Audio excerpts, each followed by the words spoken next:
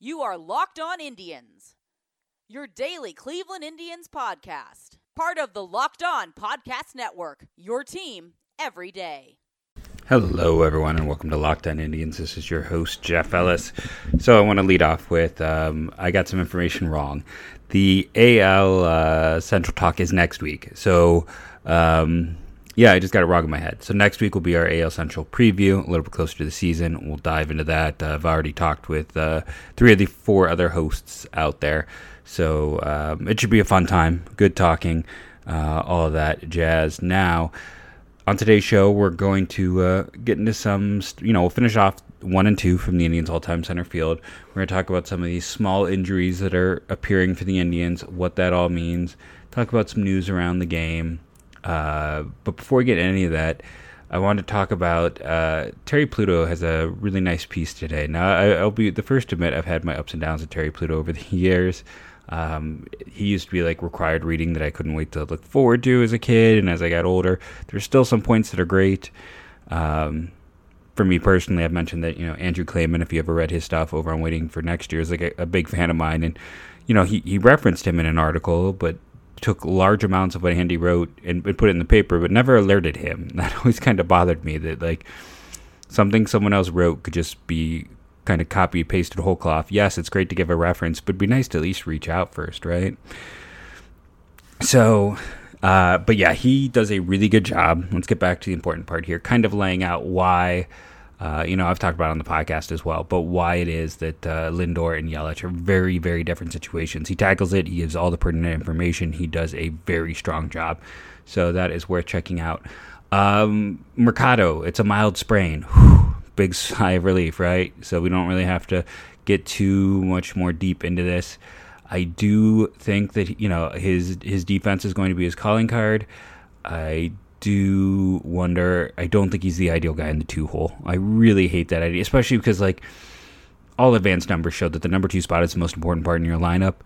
And, when you put him 2, it's just, because you're taking away more at bats from other guys. It's, if you want to have Lindor lead off, fine, but J-Ram 2, Santana 3, Franmil 4. Let's just load it up with the strongest hitters on the team, get them the most at bats possible. Mercado is not one of the strongest batters on the team. He's likely going to be kind of more than that. I doubt he's going to be one of the top 5 best bats on the team. He was extremely up and down. He can hit, and again, his defense is spectacular. He's going to be at least a 2 to 3 win player in center, but don't love him there. Carlos Carrasco, there's a lot of talk because they announced the opening day starter. Carlos Carrasco has been slowed down recently due to mild elbow inflammation. Not a big concern, but he's just getting some extra rest. So there are some people talking about the fact that he should be an opening day starter and not Shane Bieber, just because he's overcome so much. But man, Bieber earned that spot. He was such a good pitcher a year ago. One of the top guys the Indians had. One of the top guys any team had. And I'm really hoping that he can just continue to build on what he's done. But yeah, if you're out there mad about that, it's a meritocracy, and the best player is getting that opportunity to play, and I think he should get that opportunity to be the opening day starter. I saw some talk over on MLB Trade Rumors that some teams are looking into Jorge Mateo. Now, if you remember when I talked about why Lindor to the Athletics, I talked about Mateo and why I kind of liked him. Now, the reason why this is even coming up is because the A's, they added a guy in the Rule 5 draft, so he has to stay on their roster. They have a plethora of utility players, guys who can play up the middle and the like. So it makes sense from that area of and Mateo is out of options. He can play second, he can play short, he has played center field, and that's one of the reasons I also kind of dig him as a utility guy. Steals a lot of bases, hit for some power last year. Kind of broke out. Now, he was one of those guys that it is interesting if you go over to his baseball reference page. Before 2016, he's 26th and 30 ranked prospect. The next year, 85th and 47th. The next year, 64th and 72nd.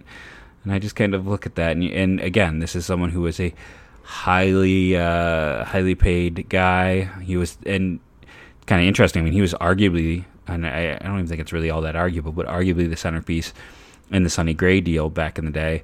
And I lost a lot of Twitter followers when I wrote about what I thought the Sonny Gray deal would look like. And a lot of Oakland fans were very mad at what I projected the cost to be. And then Oakland got less than my projected cost. If you're not familiar, it's a deal to look back on and be like, ooh. Because, okay, so Sonny Gray, at one point in time, looked like he was going to be one of the top 10 guys in that 2011 draft class. And I say that because that 2011 draft class was ridiculously loaded. He was drafted in 2011, made his debut in 2013, quite strong that year. 2014, steady. 2015, he's an all-star and finishes third in the Cy Young. And then injuries up and down after that.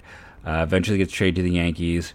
And then the Yankees move him to the Reds, and the Reds kind of fix him. And he has his best season, in terms of things. You're looking at like ERA plus and FIP. It's essentially his second best season outside of that debut where he was phenomenal. And then what's nice for the Reds is, they got him for.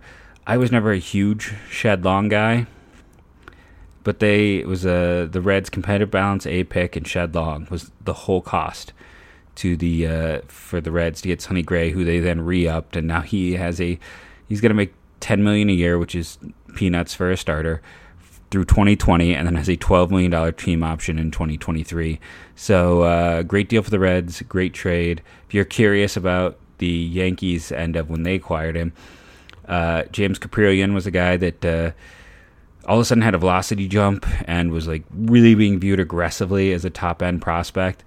And Oakland knew he was injured, and then he didn't pitch in 2017 or 2018. Pitched 68 innings in 2019.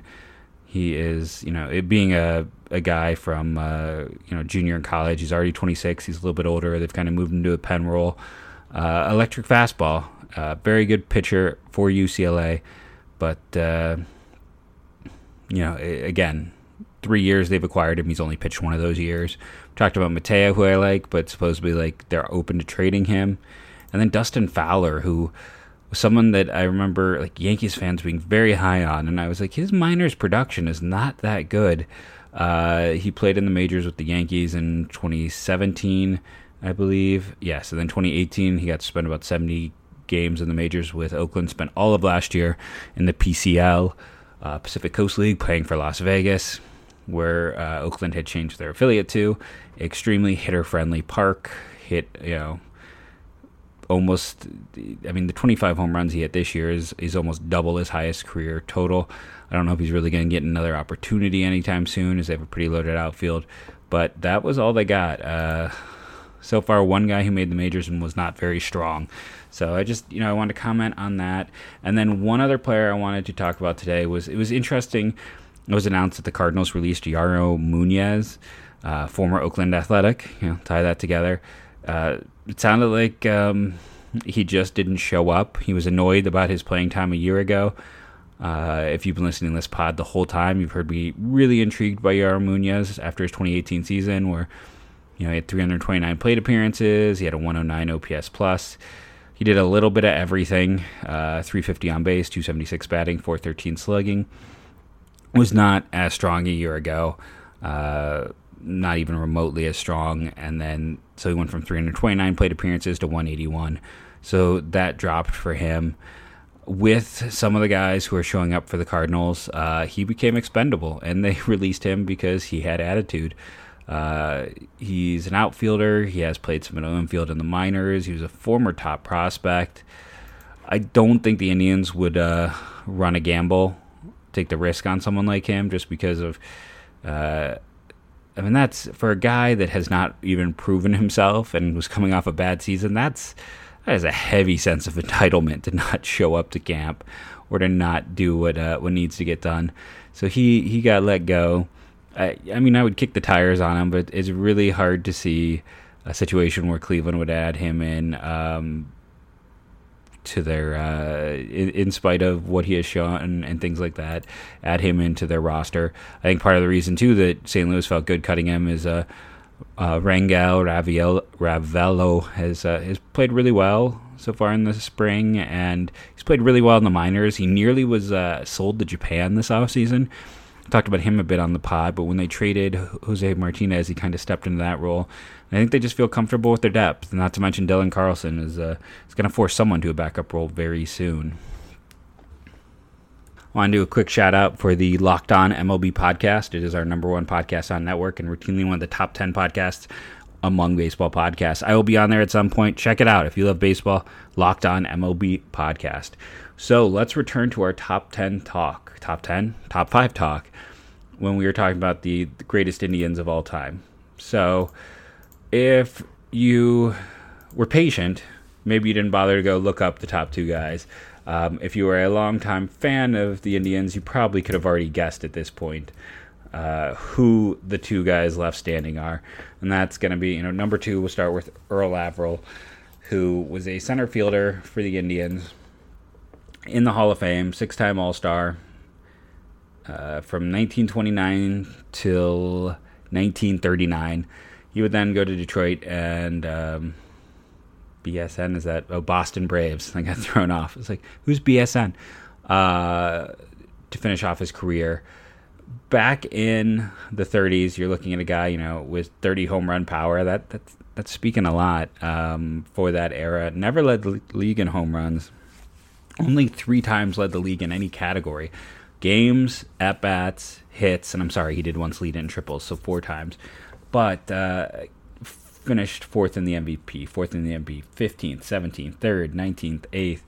When you look at the adjusted OPSs, I mean, from his beginnings, his OPS plus like 136, 133, 150. Like his low until he was 37 was 116. Now, what's extra interesting about him is that he didn't debut until he was 27 years of age. So that's a late debut for him. So he missed a lot of times. He is still the Indians' all-time leader in total bases, runs batted in, runs and triples. He is 3rd in hits and doubles and 4th in home runs and walks. The team was not good during his time, but he was constantly just a force of nature for them. He became, one of the names associated with the Cleveland Indians for a long time. And his performance, and he was just a stellar bat at the time that the Indians were a not good team. I just do kind of surface research, but, what stood out for me is just that late debut. Like, you're like, why did he, at 27, what occurred there? Like, you wonder how much bigger the numbers could have been. He ended up being another guy elected through the Veterans Committee. Could he have made a bigger impact? I don't know if he could have necessarily risen up to being one of the top 3 guys on the Indians all-time WAR list, but, I mean, there's some talk that he could have gotten there. Now, Lofton actually beats him for career WAR. So, I just want to point that out, though. Longer career. Earl Averill is currently 6th at a 47.9, which puts him a 10th of a point behind Lofton and 7/10 behind, or a 10th of a point behind Thome and 7/10 behind Lofton. Just like I said, it was not a strong time for the Indians, but he was someone to show up and pay attention to. Career .318 hitter, 238 home runs. Again, this is the 30s and 40s. It's a different era, and he basically could do it all during that time. So the Indians' number 1 center fielder is also the player who is 2nd all-time in career WAR, 1st all-time in offensive WAR. Just one of the greatest center fielders of all time. Is that safe to say? He made it to the series. He won the series 3 times. And that's Tris Speaker. Now, Tris Speaker started out in Boston at the age of 19, and he was in Boston until 1915. At that point, he had already won an MVP. He had been a top finisher a few times for the MVP, and Cleveland acquired him in 1916. He was already 28 years of age. Now, Tris Speaker is just an interesting guy on so many levels. The story here is kind of going to be refreshing if you're an Indians fan. The Great Eagle is a nickname, is being known as his glove was sometimes referred to as where triples go to die. That he holds the career records for assists, double plays, and unassisted double plays by an outfielder. That he is 6th all-time in batting average. He still has the MLB record for doubles. And that the Indians were able to acquire him because the Boston Red Sox wanted to cut his salary after his batting average had gone down, and the Indians essentially bought him. So yes, there was a point in time where the Indians were buying players off the Boston Red Sox. He introduced during his managerial time the platoon system, becoming one of the first people to roll that out. Just one of the greatest players to ever play the game. So if we dive into the statistics, I'm just going to fly up here to the top of this. So talked about that after the 1915 season, his batting average dropped from 338 to 322, and at that point in time, the owner and manager, the president, wanted him to take a pay cut from 15,000 to 9,000. So from about 380 to 230, at least when this wiki was written. He refused and said, let's meet in the middle. I'll take a pay cut to 12,000. And they said no. So the Indians traded. I mean, you gotta love a guy called Sad Sam Jones. He was an Ohio kid. Had really barely played with the Indians. He would go on to have a 22-year career. Never really a star, but a solid performer. And then along with him, Fred Thomas, who never played in the majors with Cleveland and had a spotty major league career in general. So, and the equivalent of over $1 million in cash. How much? It was $50,000, which is $1.1 million today. Tris Speaker then held out until he got $10,000 of that money. And it's interesting to read this, that for a long time this was considered worse than the Ruth deal. I mean, because the thing to understand with Speaker is he was, basically if Ty Cobb didn't exist, we'd probably think of him in that same light. When he first came to Cleveland, Tris Speaker's first year, he's 28, that's 1916. He led league in hits, doubles, batting average, on base, slugging, OPS, OPS plus, and that was the first time in almost a decade that Ty Cobb didn't win the batting title. He won it almost every. Speaker was top 3, but he was always behind Ty Cobb at the time.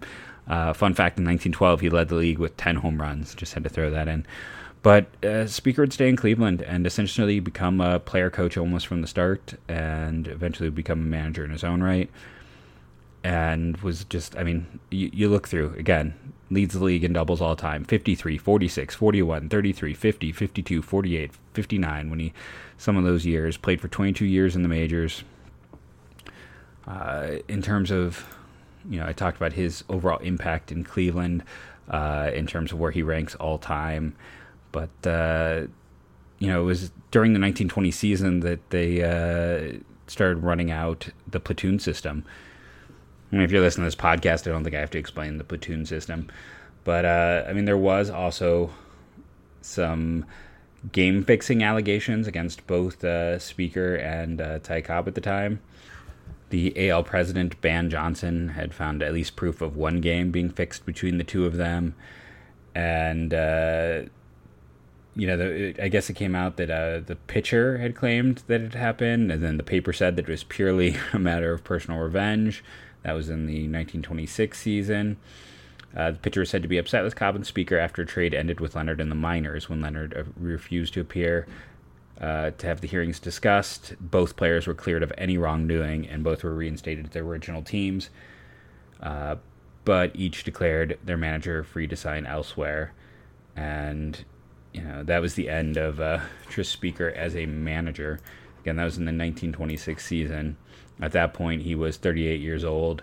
He ended up leaving Cleveland at the end of the year. By the way, his age, 38 year, 304 average, 408 on base, 469 slugging, 127 OPS plus. Age 39, he went on to Washington. Still a 119 OPS plus, 327 batting average. And at age 40, he appeared in 64 games with Philadelphia, still hit 267 and 95 OPS plus. It's hard to gauge things. Philadelphia Athletics at the time, the defense, you kind of have to go more anecdotal.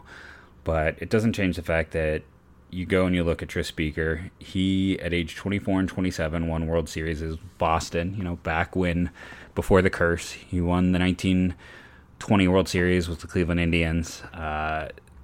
He is from 1914 to till 1926.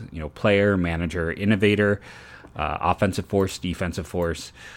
There's just no other way to put it. I mean, he was one of the greatest players to ever go out there and play for the Cleveland Indians. He was a pretty easy choice for this spot, just because he is one of the great players in MLB history. He does lead the Indians all-time in offensive WAR. He is top 2 all-time in positional player WAR. And if we want to go and look at things like single seasons, Tris Speaker is tied for 3rd. That great Al Rosen season offensively, Tris Speaker tied it. It was this 1923 season. His 1916 season is 6th. His 1920 is 9th. That's right. He appears 3 times in the Indians' top 10, 5 times in their top 20. So he's just all over the books for them. That's the truth of it. You look through that 23 season, ranks 8th all time. When you look at the Indians' total WAR values, and then he's got 9 tied for 11, 19th. So he's just, again, one of the great players to play the game, one of the great guys to lace it up and come play for the Indians. It's interesting, the 23 season that gets those high watermarks was 150 games. He was 35 years of age. He did lead the league in RBIs with 130 and doubles with 59. He hit 380, but didn't lead the league in batting average. 469 on base, 610 slugging, 182 OPS plus. That his 1916 season was probably his strongest, at least when you do the eye test from my perspective. So it is interesting that 23 season ends up sometimes getting a higher grade relative to, because so his offensive WAR in 1923 is a 901, 8.6 in 1916. And, just kind of close it out here. Think about 1920. He hits 388, 43 on base, 562 slugging, leads the league in doubles, has over 100 RBIs. Indians win the World Series. He's already 32 years of age. He is also the manager on that team. He was a full-on player manager by that point. So he ended up with that particular squad, one of the 2 Indians World Series victories when they beat the Brooklyn Robins. Tris Speaker is one of your best hitters. He is one of your best defenders, and he is he is your team leader's manager. Other guys on that squad, just to go back, Steve O'Neill, who made our all-time team, Ray Chapman, who we talked about, Charlie Jamison, who I talked about earlier on a few shows, Joe Sewell, who we've mentioned, who was on it was just a young kid, Smokey Joe Wood, who, if you kind of want to go, he's a fascinating baseball player to go look at the career of. And we haven't attacked pitchers yet, but, Stan Kovaleski, Jim Bagby, George Ewell on that squad. So, go check it all out. If you want to know the long and short of Smokin' Joe Wood, go look at his numbers. Essentially, basically does not play again after the age of 25. Some really interesting numbers as a pitcher, but that was essentially where it ended for him in terms of his pitching. He would work in Cleveland as an outfielder, completely changed what he was. Different circumstances. A Rick Ankiel guy, one of those kind of fascinating stories in baseball history from a perspective of injuries and how one overcomes. So that's the podcast for today. We got our top 2 in. Tris Speaker. I think if you are making an Indians Mount Rushmore, you got to add Tris Speaker along with Lou Boudreau we talked about before. Those are 2 of the guys who have to be up there. When we get to second baseman, we'll get the 3rd, and then the 4th we can debate till the cows come home. But Speaker stands out as, a player, a manager, a championship manager for a team that has not had a ton of those. A rare case where the Indians bought a player from the Boston Red Sox because they were cheap and didn't want to pay the player his rightful amount of money. And the Indians, when they had Tris Speaker, he was the highest paid player in baseball. So another oddity when you think about the game today and where we've ended up, that this was a time where the Indians, Boston was cheap, the Indians were throwing money around, and were paying the highest paid guy in the game. Nice to think about, right? I want to thank you all for listening, rating, and reviewing. Tomorrow, barring any news, we will finish off the all-time Indian series And we will talk about second base, a position that is loaded with names, has a clear number one, and it's interesting for the sheer shortness of careers. A lot of guys had some big impacts for 2, 3, 4 years, and then they kind of got hurt or they were older. It's interesting to look at. Again, thank you all for listening. This has been Jeff Ellis, and as always, go Tribe.